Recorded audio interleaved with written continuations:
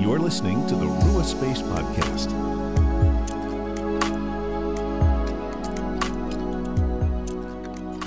Hello, friends, and welcome to the Rua Space Podcast, where we help you make space for the Father, Son, and Holy Spirit in your everyday life. I'm Phil, and today I'm really honored to be joined by Terry Wildman, the interpreter of the First Nations Version Bible translation, at least the lead interpreter. So welcome, Terry. So glad to have you today. Hey, it's good to be here. Thank you for letting me come on and share whatever I can with your listeners. Absolutely. You know, one of the things you did in a different interview discussion was a land acknowledgement. And I found that absolutely fascinating. And so it encouraged me to go do that. And so I just want to acknowledge that here in Pinellas County, the tribe that it appears was, at least further back in history that we go, about 1,000 years or so, was the Toca-Boga tribe. And I guess when the Spanish arrived in the 16th and 17th century, they were essentially all killed off, sadly. And then the Seminole tribe, I guess, moved in. And so actually right down the street from me is the city of Seminole. And now it makes sense.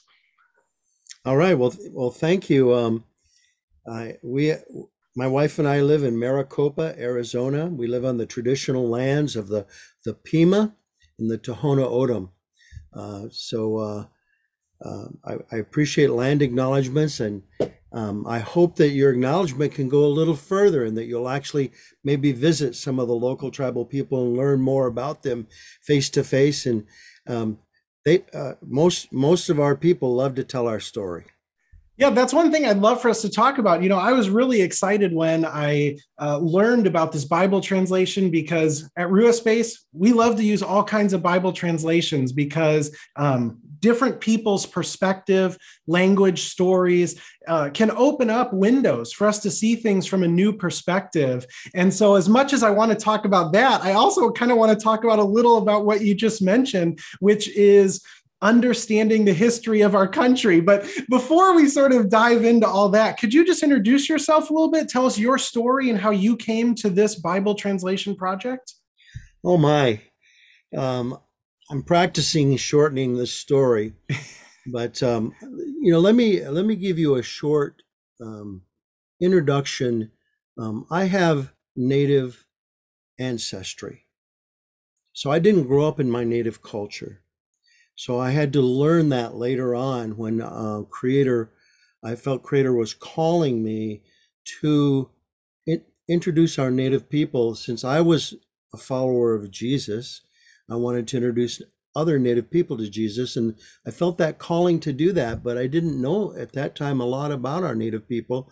So I went deeper into my research and then began to pray for connections, and connections started to come. And I started meeting some native people who were from different tribal heritages themselves. I had someone pray over me in the Diné or Navajo language, weeping over me and different things like that. So it was really, it wasn't just an idea for me. It was something that Creator, I knew He was leading me into and calling me into. So I became a follower of the Jesus way when I was just out of high school, and it was through that early Jesus music, rock and roll, Jesus kind of thing that I first was introduced to this person, this idea, this of Jesus, of God, but not just God as a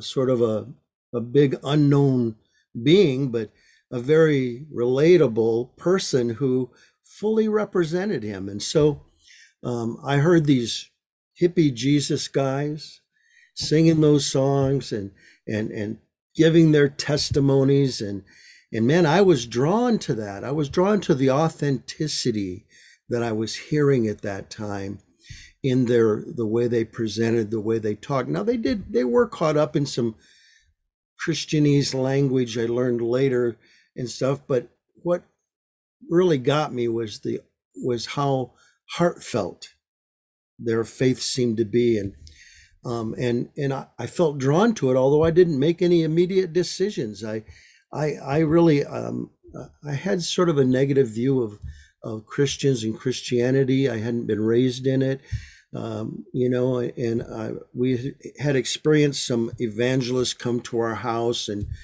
some of them were pretty rough and pretty hard, press and stuff. But anyway, to shorten that part of the story, as um, I grew into this idea that Creator was calling me with our Native people. So as I prayed and more connections came, eventually I moved to Arizona and got involved deeply with Native people.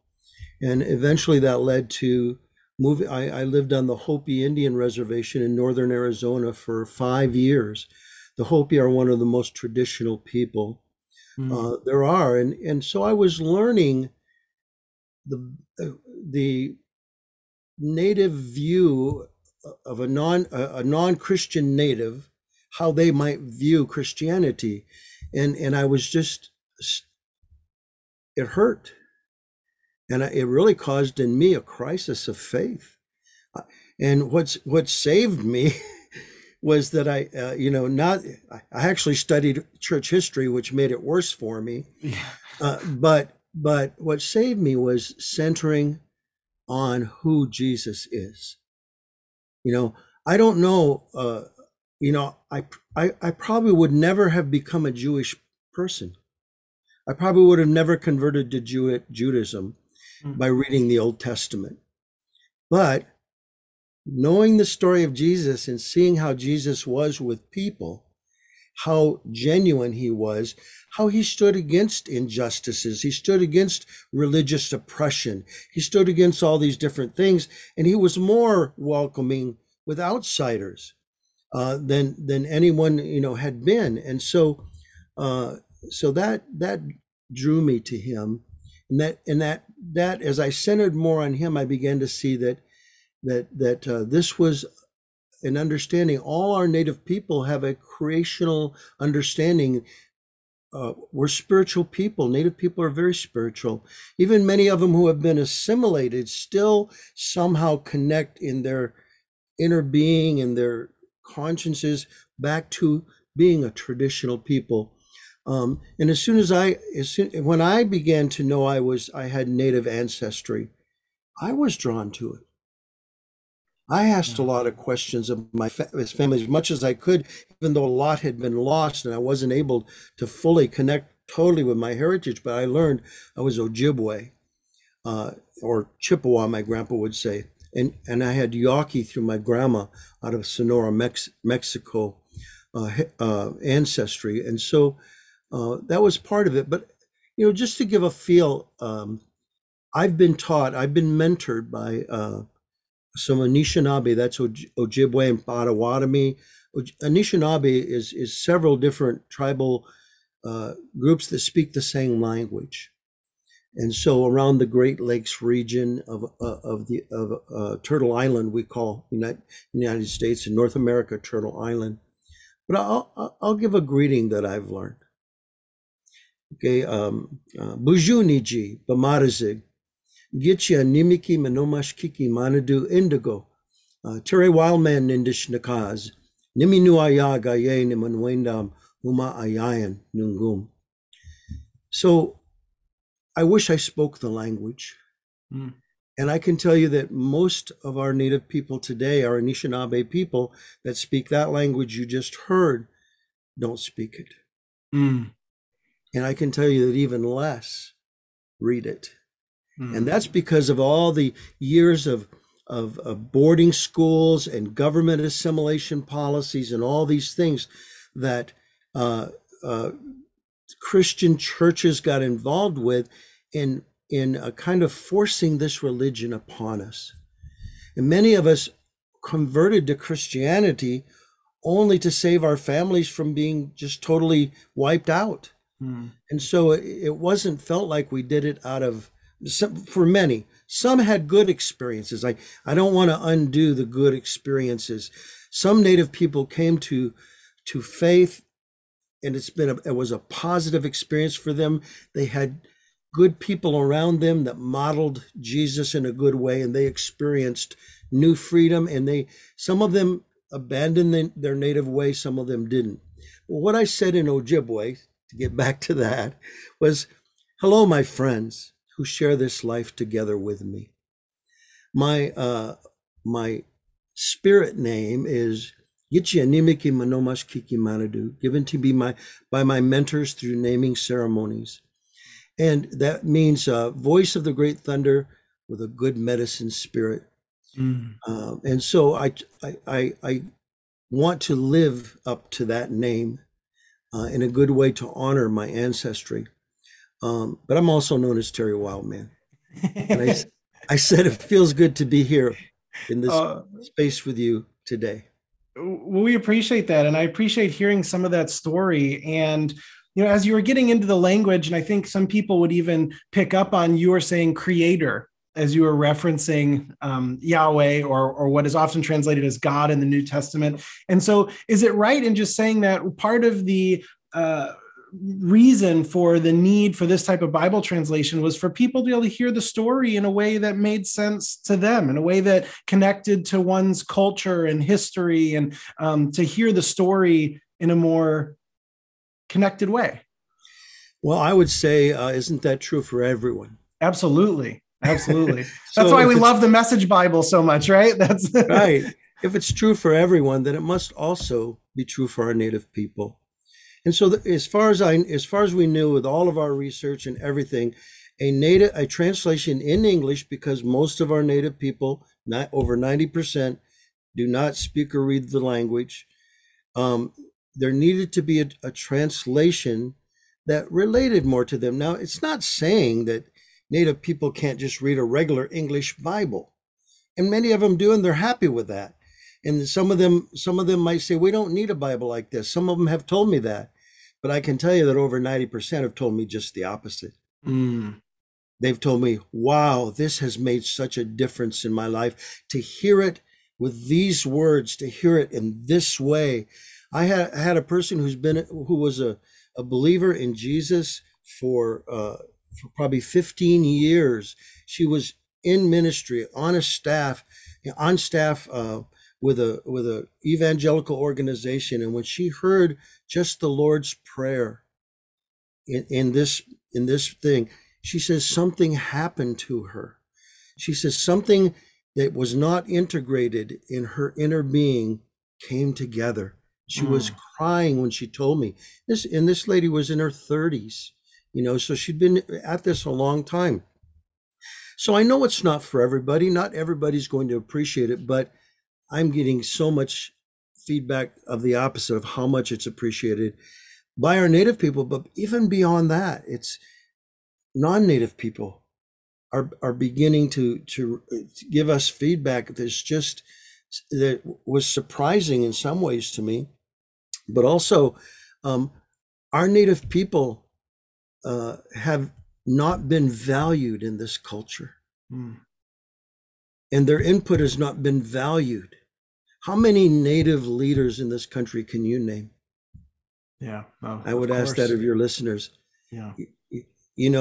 I know some native leaders, but they're not leaders that have names that are known across the cultures, and even looking within the Christian realm and everything, there's not many native leaders that people can name, and that needs to change because native people have something valuable to offer to everybody and to the church and to what we call the sacred family, the body of Christ.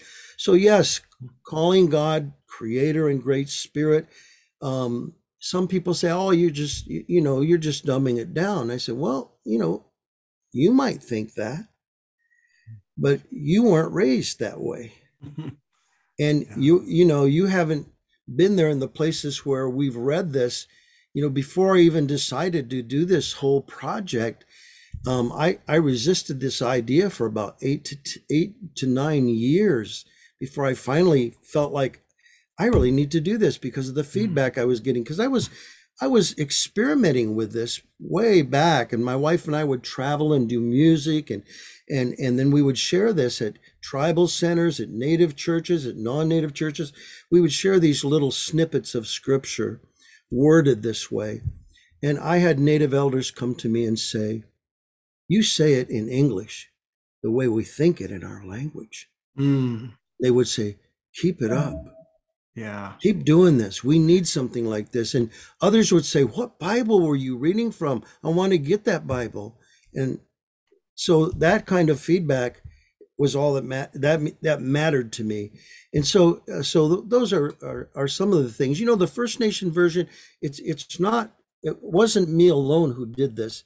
Right. I know that I was I'm the lead interpreter or translator, some people would say, and the project manager, but envisioned this idea. But it was a whole group of Native people that we did this together, and I just want people to know that. And you can learn about that on our website and everything. But we really want to let Native people make up their own mind about who Jesus is. And we feel like this can be a way to sort of decolonize the scripture and this is a funny thing, de-Christianize. Yeah. No, I get it. Don't take that wrong. Yeah. In the sense of this Christianese language we've created that people don't really relate to. Yeah. And that words have become meaningless over the years, and they don't have the impact that the original languages intended them to have. Like sin, right? That's one of those words that we've sort of lost some of the meaning, or maybe it's been overused, and it may be helpful to remove that word, not in the sense of the concept, but maybe there's a different way to understand it as missing the mark or breaking relationship or breaking shalom, whatever it may be. But what I really appreciated about reading it was the way that you translated names closer to how it described the person, their actions, their essence, or even a group of people like Rome being people of iron, and Jesus as creator sets free. That's how it is in the original Hebrew, right? Like when people read it that way, they understood that the person's name had a meaning, like Israel wrestling with God, right? Or contending with God. And in English, it's like, oh yeah, that's just David, right? Oh, that's just Mary, that's just Herod. And a whole world of meaning is lost. And I appreciated hearing it or reading it from a different perspective because it brought a different life to it. Right. And amazingly, that's been probably what people appreciated, both Native and non-Native people, the most is the translation of the names. And that actually is a translation. We went into the Hebrew and into the Greek and really dug deep to get the meaning. And sometimes you can disagree about the meaning because the Hebrew root can go different directions. Of course. But we also gave it a little bit of a native feel to it. And in the few cases where there isn't a translation, we made one up. Yeah, we have to sometimes. People don't know that about the Bible. It happens more than you think. Right. And so, but we made that name up according to how it fit into the story. But amazingly, there's other names like Abraham, father of many nations. His very name is a part of the story and helps tell the story. Mm-hmm. And that's true of course, of Jesus. I love Peter. He stands on the rock, and that's what the name Jesus gave him. And that's a native practice too, is to get more than one name, often later in life, we might be given another name, but it has to do with what someone sees in you or sees as they seek the Creator, as they see what Creator has planned for you and put in you to give to others. Well, we see that throughout Scripture, right? Abram to Abraham, Sarai to Sarah, Jacob. We see it even in Revelation with you're going to be given a new name right on the stone that only God knows. So that's a common thing. One of the components of this that stood out was just the beauty of the language and how much creation was brought into it. And one place that stood out to me the most and this fits perfectly with Rua Space because we talk a lot about prayer and prayer practices, was in the Lord's Prayer, the way that you translated the line, "Give us this day our daily bread," and included animals and food and plants. Was that fun to sort of get into that prayer? Because it's so beautiful and it brings in so much. It felt life-giving to me to read it. And what was your experience with that? Can you walk us through that prayer a little bit? Oh, sure. One of the things, as Creator sets free, Jesus, his followers were wanting him to give them a prayer. And what he gave them was a prayer about the kingdom, or what we call the good road. So he says, to walk this good road, here's how you should pray about that. And so as we looked at daily bread, and I can't remember, I think on a Facebook post, somebody says, you didn't translate that right from the Greek properly. It's the word for bread. And why aren't you translating that properly? This is not a translation. And I'm going, well, if you understood what dynamic equivalence is, which is the kind of translation this is, you would understand that what bread was to the people in Jesus' day, these things are to our people. Yeah. So we thought about our geographically in the Turtle Island, what we call the United States. Different tribes have different staples that their whole natural life and spiritual life centers around. And so the elk, the buffalo, the salmon, corn, the squash, the wild rice are all different aspects. Anishinaabe would be the wild rice. For the Northwest tribes, it would be the salmon. The corn might be some of the Eastern tribes.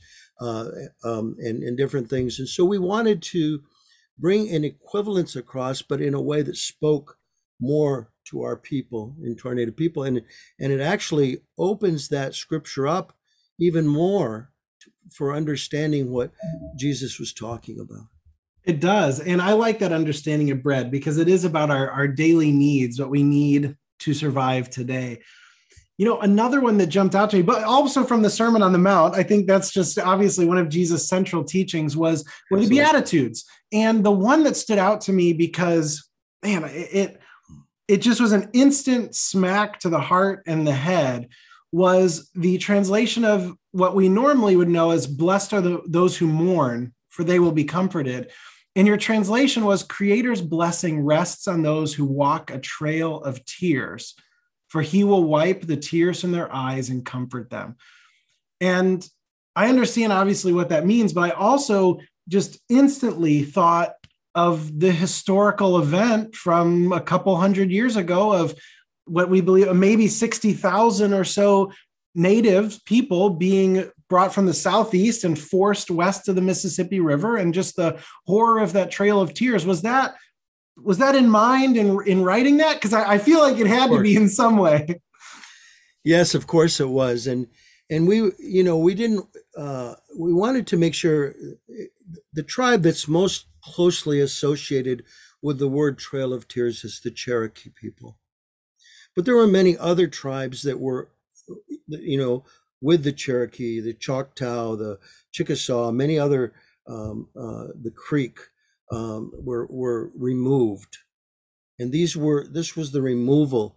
And what's interesting to me is I've heard different stories from Cherokee people. I've met the Cherokee people who still mourn today. I've been to those sites where they died, where they crossed this great river, and I've been there, and I've met with the people coming and honoring their ancestors and those who perished there. And one of them told me, "You know why we call this the Trail of Tears?"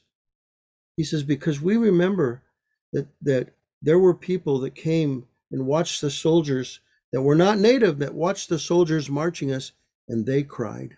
Mm. And so it was a memory that helped them to understand that this was a government policy that was being enforced, and not all people were in agreement with this policy. But people that were in disagreement didn't have the power or the authority to stop it, you know. But yes, we were thinking about many trails of tears, but that's one that sticks out that all Native people remember and know that wording. But the idea is he will wipe the tears from their eyes and comfort them. In some of our Native cultures, we have, after a mourning, after the death of a relative, or a friend, and when the mourning's done, you have a wiping of the tears ceremony. Okay. And he will wipe the tears from their eyes and comfort them. So there's a lot of things in here that people won't necessarily know is being connected to different aspects of our Native people, even though this isn't tribally intended to be tribally specific. We have over 250 different unique languages spoken by our peoples, you know, and even more dialects that are spoken.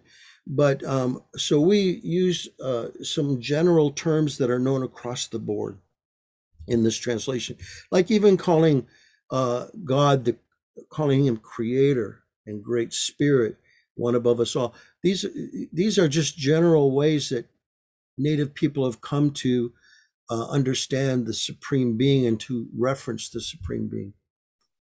It's a beautiful way to understand it, and I think there's an invitation there for people who may pick up this translation, maybe as you invited me in the beginning to say, to go to local sites and places where we can learn more. And I'm certainly going to do that with my two young boys, because I know for me, I didn't learn kind of the more real history until I was in high school.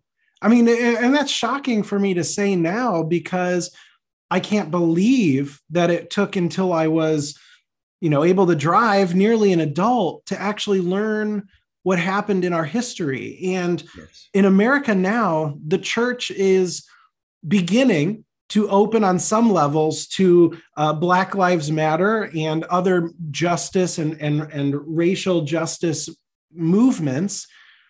But I still feel like the Native component of our history and the injustice still isn't being heard and hasn't been addressed. And one of the things we invite people to do, and we've brought someone on to talk about Black Lives Matter and such, is just the beginning to listen. So how might we begin, as most of the listeners to this podcast are probably, North American, European, of white ancestry. We have some people of color and such. I don't know how many Native folks might be listening. So for the majority of us, I guess and I know obviously we don't have we should have hours and days and months and, to talk about this, but where can we sort of start to learn about this? How do we listen well? What does the church need to do? Well, the church needs to begin to respect Native people, but beyond and respect the fact that there's a history that has been covered up. Yeah. And so until the churches can own up, and some can own up to this bad history that their ancestors were part of, and that people today are still being affected by. Yeah. Okay, so begin educating yourselves. Read some books written by Native people about what happened and learn from their perspective.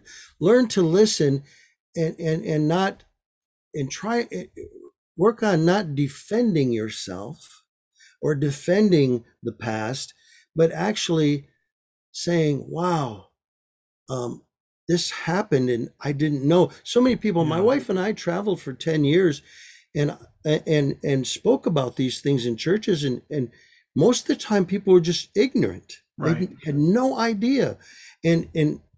And they don't know what to do with it because it seems overwhelming. Actually, I wrote a book about it. That book can be gotten, also be found on Amazon. It's called, interestingly enough, Sign Language. It's a look at the historic and prophetic landscape of America. Mm-hmm. And Jesus told his people of his day, you don't understand the signs of the times you're in. Mm-hmm. Well, we have signs of the times we're in right now that may relate clear back to the deepest root of injustice in this land. The deepest root is with our native people. We're the original inhabitants of this land. We're the host people of this land. And we've been relegated and pushed aside, out of sight, out of mind, put on reservations, and then, just kind of ignored in school curriculums and all those different things. I see it changing in places, but I think there needs to be a greater reckoning to come.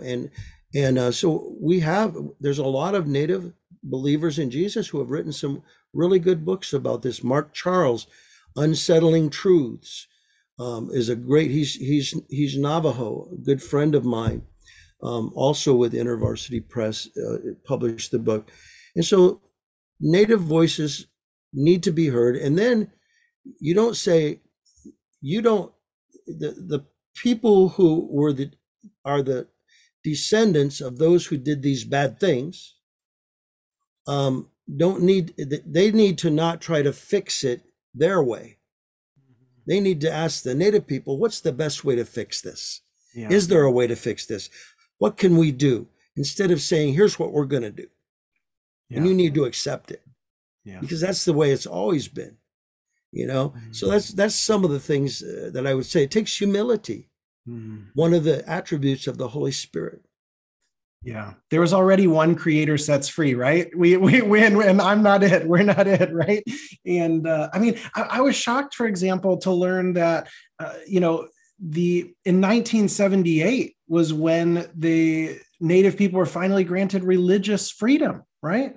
Yeah, I'm almost that old. I mean, that's hard. So basically, nearly in my lifetime, and you think about the history of this issue, how recent. So we're not even only going back hundreds of years. We're going back 40 years. And with the boarding schools, I've talked to people just last week in Michigan who attended boarding school. Wow. And this was in Michigan. And a friend of mine, Warren Petoskey, who's Lakota and Odawa, he's written a book called Dancing My Dream. And he talks about that area of Michigan and all the boarding school experiences. He interviewed the people who experienced that. And that history goes back 35 to 50 years. Wow. I was alive, and in a nation that brags and boasts about their religious freedom.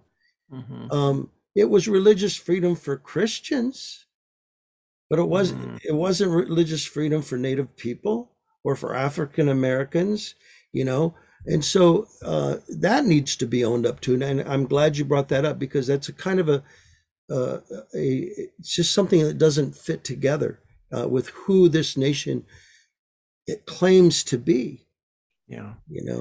Yeah, no doubt. In Acts, one of the headlines that is translated is "A new family is formed."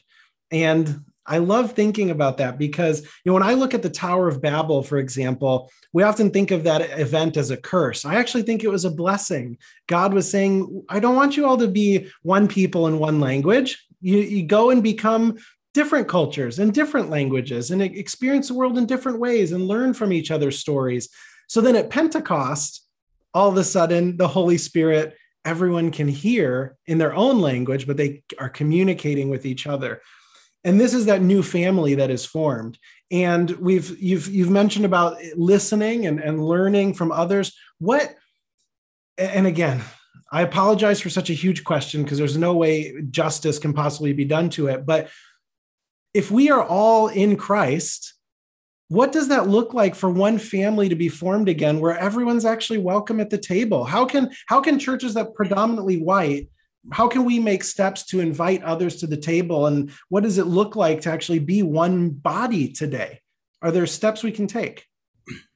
Well,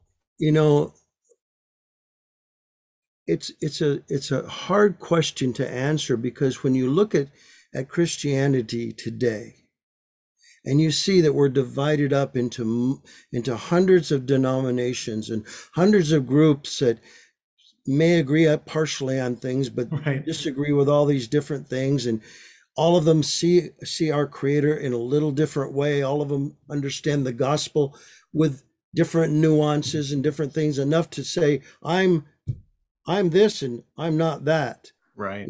So we're in a world that's already divided, already broken up. Even Christianity has modeled the breaking up of the world. Right. And if you think about it, early in the history of the United States, the way that this country defeated our native people was through dividing us up. Mm-hmm. Dividing us up and separating us and turning one tribe against another, promising this tribe, if you do these things and fight with us against this tribe, we'll do this and that. And so all this, I believe in that there's a principle that Jesus talked about of sowing and reaping. In other words, what we do has lasting consequences, even sometimes beyond our own lifetimes, in the way it affects others. And eventually those things come back to haunt us. And they form our understanding of the world in ways that the Creator never wanted the world to be understood. And so we need to be willing to humble ourselves and admit how divided we are. And actually, one of the gifts that Native people have is we always had intertribal gatherings. We still do today. We bring the tribes together. We don't force another tribe to believe exactly like this tribe, but we share our faith and our spiritual ways with one another. So that, and the other one tribe, when I lived among the Hopis, I went to a buffalo dance. Now, the Hopis don't have buffaloes. I asked them, where'd this dance come from? They said, well, some people came from where they had a buffalo dance and taught us this dance, and we incorporated it because we thought it was a good thing. And so these spiritual ways need to be presented so that people can weigh them properly and let the Spirit of Creator be the one who convinces, rather than, just arguments and I'm right and you're wrong kind of approaches. So maybe it really is, at least to start, as simple as Jesus being willing to eat with everybody, right? I mean, he was just at the table, everyone was invited, learning the stories, not coming in to fix it, but being willing to read authors, go and learn from local people, going and sort of just opening ourselves to be affected by, quote unquote, the other, to see their face, if you will. Go to powwows.com. Okay. Find out where your local powwow is and when it's going to be, and go visit the powwow and go learn and talk to the participants and talk to the artisans there and the different people. But when you go respectfully and follow the rules there. Don't take your camera and take pictures without permission. Don't run out or let your kids run out into the circle where they dance. That's sacred space that needs to be respected. And so you learn some of the powwow rules, and you can download those online, PDFs of powwow protocols and all these kinds of things. But go and learn. I ask people all the time, have you ever been to a powwow? If they're non-native, most people say no. Right? Why not? Yeah. That's a good place to start. Yeah, and because it returns again to Satan as the divider, right? When someone or something is shoved outside of our periphery, then we don't have to see. It can be an object, a label, a name, but when all of a sudden it's that's why God incarnated, and I think you translate as moved the sacred tent, right, into, or say Eugene Peterson would say, moved into the neighborhood to put flesh and blood on it, so that it's real. And so maybe we just need to spend some more time together as a start. Well, another thing too is not to confuse your brand of Christianity with what Christianity really is. Mm-hmm. Okay? Because we often present our brand, and then we expect the people that we're talking to be branded like us. Yeah. Okay? And so we just need to be humble enough to admit that, there's many different expressions of the Jesus way of Christianity. Now, Native people that would be given the freedom from church people to be different, to do church different, to, maybe we don't want to sit in square rows staring at the back of people's heads. Maybe Yeah. we'd rather sit in a circle and see each other's faces and take turns talking instead of having one person do all the talking and all these things. People don't understand today how enculturated Christianity in America already is. It has nothing to do with the Bible. Mm-hmm. It just has to do with cultural practices and business practices and all these things. And give Native people the respect to do it differently than they would do it. Yeah, I'll never forget when my wife and I lived in Malawi, and church services started an hour late and ran for 3 hours, and there was constant dancing and clapping, and just it was such a life-giving way, something you may not always see in our churches, but was equally worshiping of Jesus. And so I think that's a good word, and I'm grateful for it. Well, Terry, I want to honor your time. I wish we could have talked about music, because I know that you're a musician and you have some great music out there. Maybe just 2 minutes, because I don't want to take all your time, but I'd be doing a disservice if we didn't take a little space for that. Well, this First Nation version came out of years and years of my wife and I traveling and living on the Hopi Res with very traditional people, and then traveling and learning about all the different tribal heritages. And through this experience, we began to write songs together. And these songs were intended to be a bridge music that bridges the cultures and brings a little bit on both sides together. And so we created this music, and the lyrics blend a little bit of a Native way of talking with the standard Christian way of talking. Sometimes we use Creator, sometimes we use Lord, which doesn't relate to us very much, but we understand that to relate to non-Native people, we have to say words like that sometimes. Sure. But so we created this music, and what's interesting too is the precursor to this translation was a CD that we did called "The Great Story from the Sacred Book," and it's from creation to Christ. That was the beginning of this idea, and that has been our bestseller online. People like that the best. And I have Native friends who put their kids to bed every night with parts of that story, So yes, go to our website to find our music. You can listen to it all there from Bandcamp. Go to firstnationsversion.com or go to rainsongmusic.com. It takes you to the same place, and you can learn more. You can learn more about the translation, why we did it, who did it, how we're involved with the Bible Translation Organization, how many Native people were involved in with input into this. So we just invite people to visit there and learn, and you can find links to other places too. Absolutely. Well, we'll put links to that in the description below. So if someone's interested, they can find links to the website, to the book, just right below this episode, wherever you're listening to it.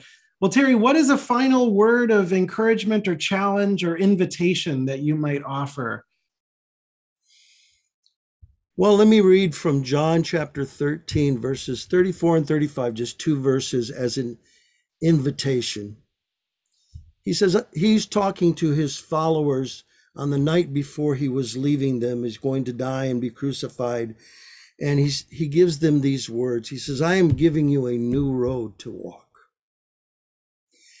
In the same way I have loved you, you are to love each other.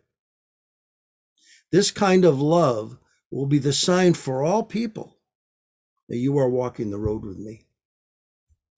So the invitation is, let's learn to love each other better.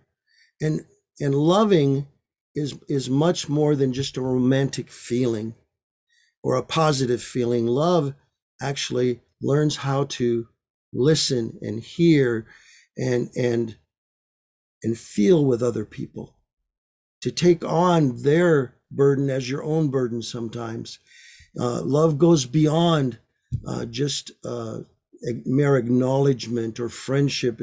It's a deep thing from our Creator. And I would invite everyone to go to a powwow, get to know our Native people, but don't go expecting to tell them your story. Go and listen to their story. Amen. That's a good word. Terry, thank you for your time. This was an absolute honor. It's something I'd really been looking forward to. I'm sad the time is over because I could keep talking to you forever, but I appreciate it. And I highly encourage people to go check out those links below. Terry, thank you again so much. Miigwech Bizendawiye. Thank you for listening. Hey friends, Phil here again. Thank you so much for joining us in today's episode. Once again, I can't highly recommend enough going and checking out the links in the description below. Go listen well, go learn, go experience the powwows that might be in your area. And then friends, if you did enjoy this interview episode and you've been blessed by Rua Space, I would also encourage you to check out the link in the description below to our Patreon page, where for just a few dollars a month, you can help support the Rua Space podcast, as well as gain access to some really cool exclusive content, including live events. We have exclusive podcasts and blog posts, and we even do special series there, such as Exploring Revelation and Experiencing Psalm 23. So go check all that out below, friends, and thank you again for being with us here today. Until next time, grace and peace be with you.